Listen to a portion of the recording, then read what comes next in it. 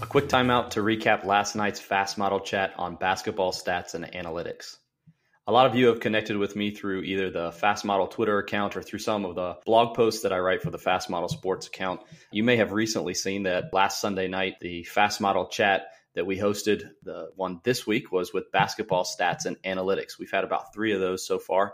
If you want to go back and look at some of the moments from those, you can check those out on Twitter through the FastModel account. In case you missed the conversation, I wanted to recap the chat. Maybe some of the things the coaches shared can help you better understand and apply analytics and stats to your program. To help me recap last night's chat, Robbie Lehman is going to join me today. If you don't know Robbie, he's actually the community manager on FastModel Sports and has some experience and background in some coaching. So wanted to have him on the show to help us kind of wade through the chat from last night. Robbie, why don't you let people know and give them a little bit about your background? Sure. Hey, Tony, thanks for having me, first of all. And thanks for all you do with FastModel. It's been great working with you over the last maybe year and a half or 2 now, I think. I don't know, time's flying. But yeah, I am our content manager at FastModel, which honestly has been a perfect role for me. I do have a background in coaching, was at D-League level, done player development stuff, and a couple different Division I programs as well, more on that video coordinator and tech guy side. So it's been perfect for me. I love connecting with coaches, but the thing is, I haven't, been on the sidelines or in the office of a coaching staff a bunch in the last 4 years since I've been with FastModel. So I'm by no means an expert in some of this stuff, but I love my role sort of connecting coaches to information, to education on the game and helping them get better. Obviously, utilizing our products like FastDraw and FastScout is a big part of it, but just in general, it's been a great role for me, and I'm excited to talk some analytics. Really appreciate you taking the time for us. We're going to kind of go back and forth here a little bit. Robbie's actually going to kind of be the moderator here and kind of give us the questions from last night, but then we'll kind of discuss things as we go along. So you want to go ahead and give us the first question? You bet. And I do have to say, your gift to start this thing off was excellent. I laughed at that. It says the dark art of analytics, which I just thought was perfect because it does seem a little intimidating, even for someone like me who's inside of our software and basketball technology a lot. But yeah, let's rock and roll with number 1. You asked, what role do analytics play in your program? Is it valued highly, moderately, or not at all? This one actually had a kind of range of answers when coaches started replying. Interestingly enough, nobody said none at all, so that was good. Somebody actually replied and said, if you're not using basketball analytics, you're probably not being effective at all. I don't know if I agree with that entirely, but stats and analytics do play a huge part in the game today. One of the things I did notice was that 2 factors kind of influence coaches' responses to this. The level that they coached at, coaches at the high school level, sometimes were saying they moderately used basketball analytics. I do know that there are a lot of high school coaches that are really getting into analytics, which I think is great. But depending on how big your staff is and the amount of time you have, you may or may not have the ability or even the capability because of the software that's available that you have to pay for sometimes to really dive into those. So that's completely understandable. The other factor that I saw that kind of influenced people's answers was age. Some of the older coaches, they said they still use the eye test, which, that's a lot of coaches go by that and go by that only, and that's completely fine. I think it's really important for us as we start here to understand that analytics, you'll see this phrase a lot, but analytics are just a piece of the puzzle. They're not the only thing. They may not even be the best thing. Some things can actually be misleading if you don't know what you're looking at. So it is important that you understand what you're looking at and understand how it really applies to what you're doing. So a variety of answers, I guess, to answer the question here, a variety of responses from coaches.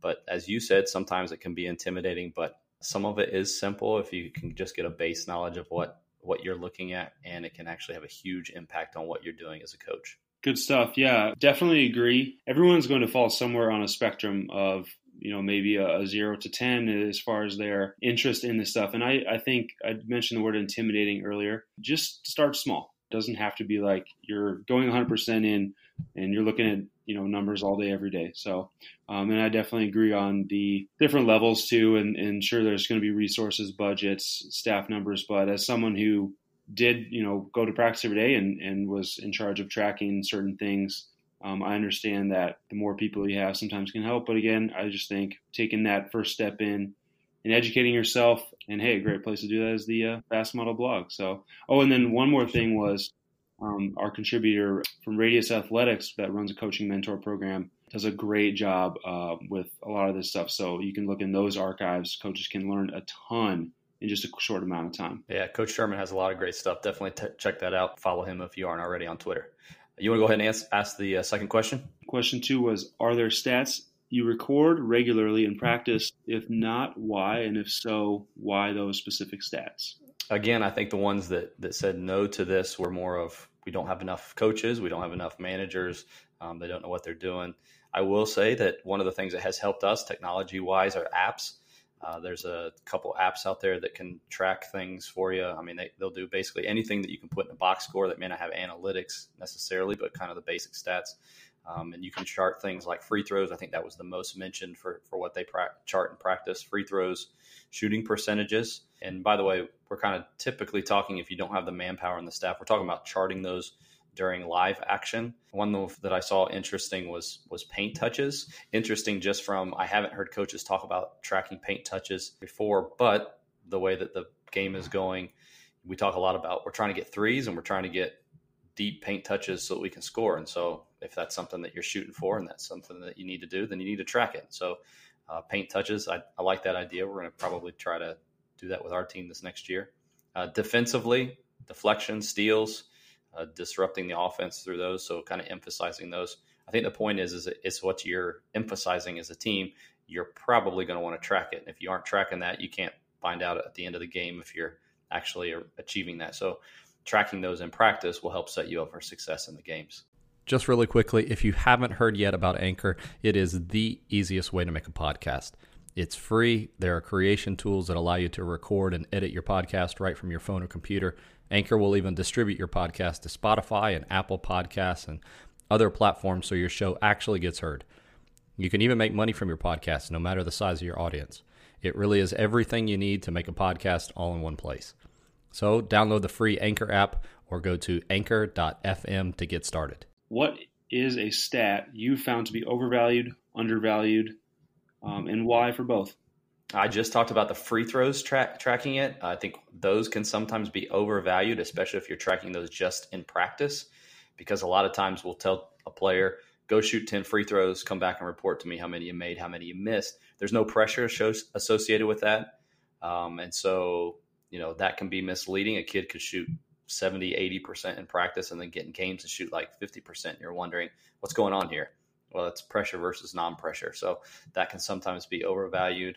I think one that's undervalued is rebounding percentages, not just total number of rebounds, but rebounding percentages. That will give you a better idea of shots that are actually being missed and how many you're actually getting, rather than going to a box score at halftime or at the end of the game and being like, well, we had 25 rebounds and the other team out-rebounded us because they had 35 rebounds. Well, that may correlate and may not correlate depending on how many shots the other team missed, how many you made, and that kind of thing. So rebounding percentages, especially offensive rebounding percentages. And another one undervalued, lineup plus minuses. Again, a piece of the puzzle, not the most important thing, but how well is a unit doing playing together, I think is important to look at. And you're going to need a bigger sample size for that. So definitely looking at something like that over the course of several games rather than just 1 or 2 games. Those are the main ones that were mentioned. Another one that was overvalued, player plus minuses. Again, that may or may not be indicative of what's happening or what that person is doing out on the court, the productivity of that player. You're relying on 4 other players when you're out there. So you just kind of, again, piece of the puzzle. What is this really telling us? And do we have enough big enough sample size to be able to get a good idea of what these stats actually mean? What comes to mind for me, again, is talking about starting small. I think offensive rebounding is a great place to start if you're somewhat new or you're just looking to go a little bit more in depth, because it's a place where you can manufacture more possessions and more points. And to give a couple more plugs of our FastModel content, you did a great job blog on rebounding in general as a system.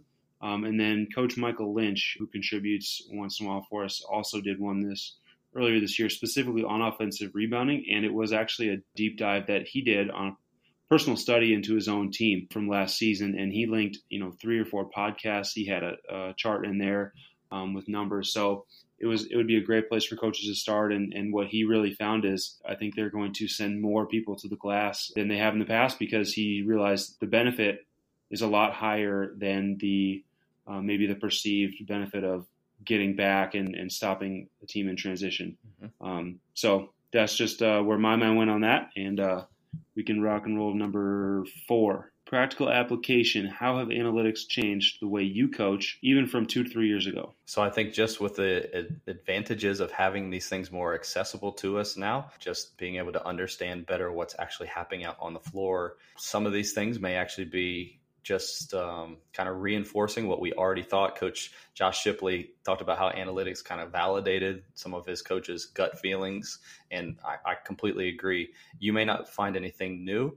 It may just, like he said, validate what you already thought was happening.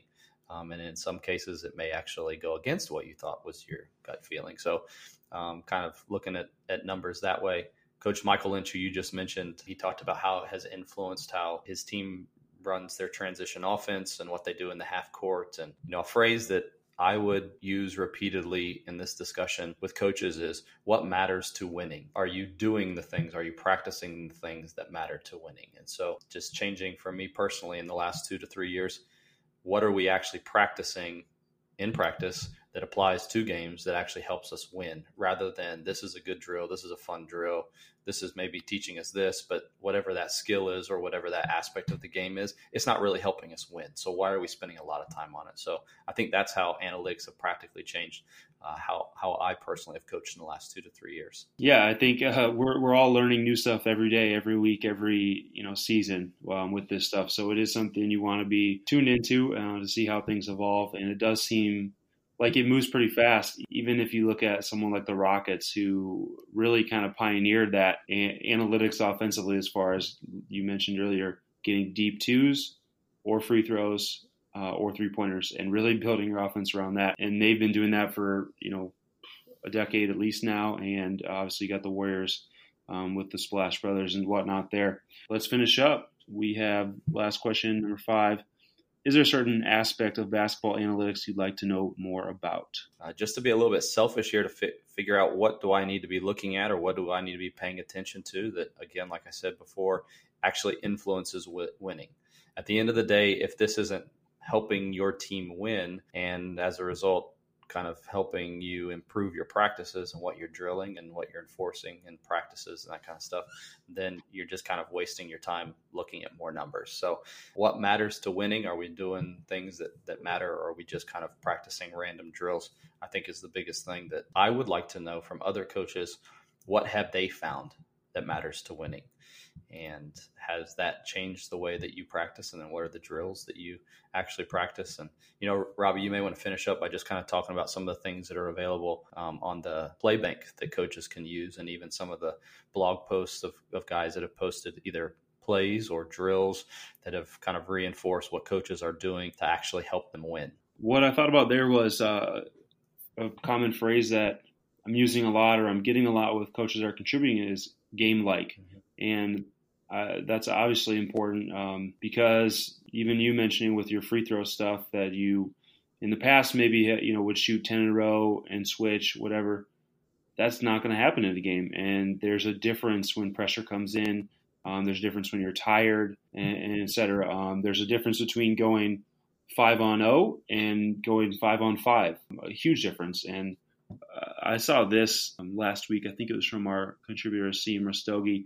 He had something where he said, bones are greater than cones. And that was interesting because it really just says putting bodies out there to get a more realistic look is more beneficial. Not to say there's no place for cones, and we actually have some great cone drills on the Playbank for different things, player development. But if it's a game-like situation, you're going to benefit a lot more from that. And your numbers are going to be more impactful as well and more accurate if you're charting and looking at things that are very game-like. I think every coach obviously is different, and that's okay. And that's really what our goal was with this chat, is really just to build a discussion. We're not saying one thing is good and another is bad, but I'm really curious on what coaches think about this topic. and to get more information. And this is great. And I'll encourage coaches. We call this a live chat, but the cool thing about Twitter is you can comment anytime. And if coaches hear this, they want to go back and look through this, please fill out your comments, and especially this question number 5 about what would you like to know more about, because we can continue to build content around that and get experts in the game from different levels and our team and whatnot. Yeah, quick shout out to our blog, which we mentioned, and then also the play bank. All those diagrams that are up there can be downloaded to your FastDraw account, and they're already in there. And then you can keep them as is. You can also tweak them for your offense, for your team, whatever it might be. So great resource to use. And there's new stuff going up every day. We're doing a lot of cool stuff over the summer, obviously with NBA just ending and college over, but doing a lot of WNBA and then, player development stuff and things that are relevant to right now. But you could spend all day on there and find a bunch of stuff. Big thanks to Robbie for jumping on the show today. Thankful for all he does for coaches with FastModel. That'll do it for this episode. If you haven't already, be sure to hit that subscribe button to never miss an episode. Thanks so much for listening. We'll talk to you again the next time out.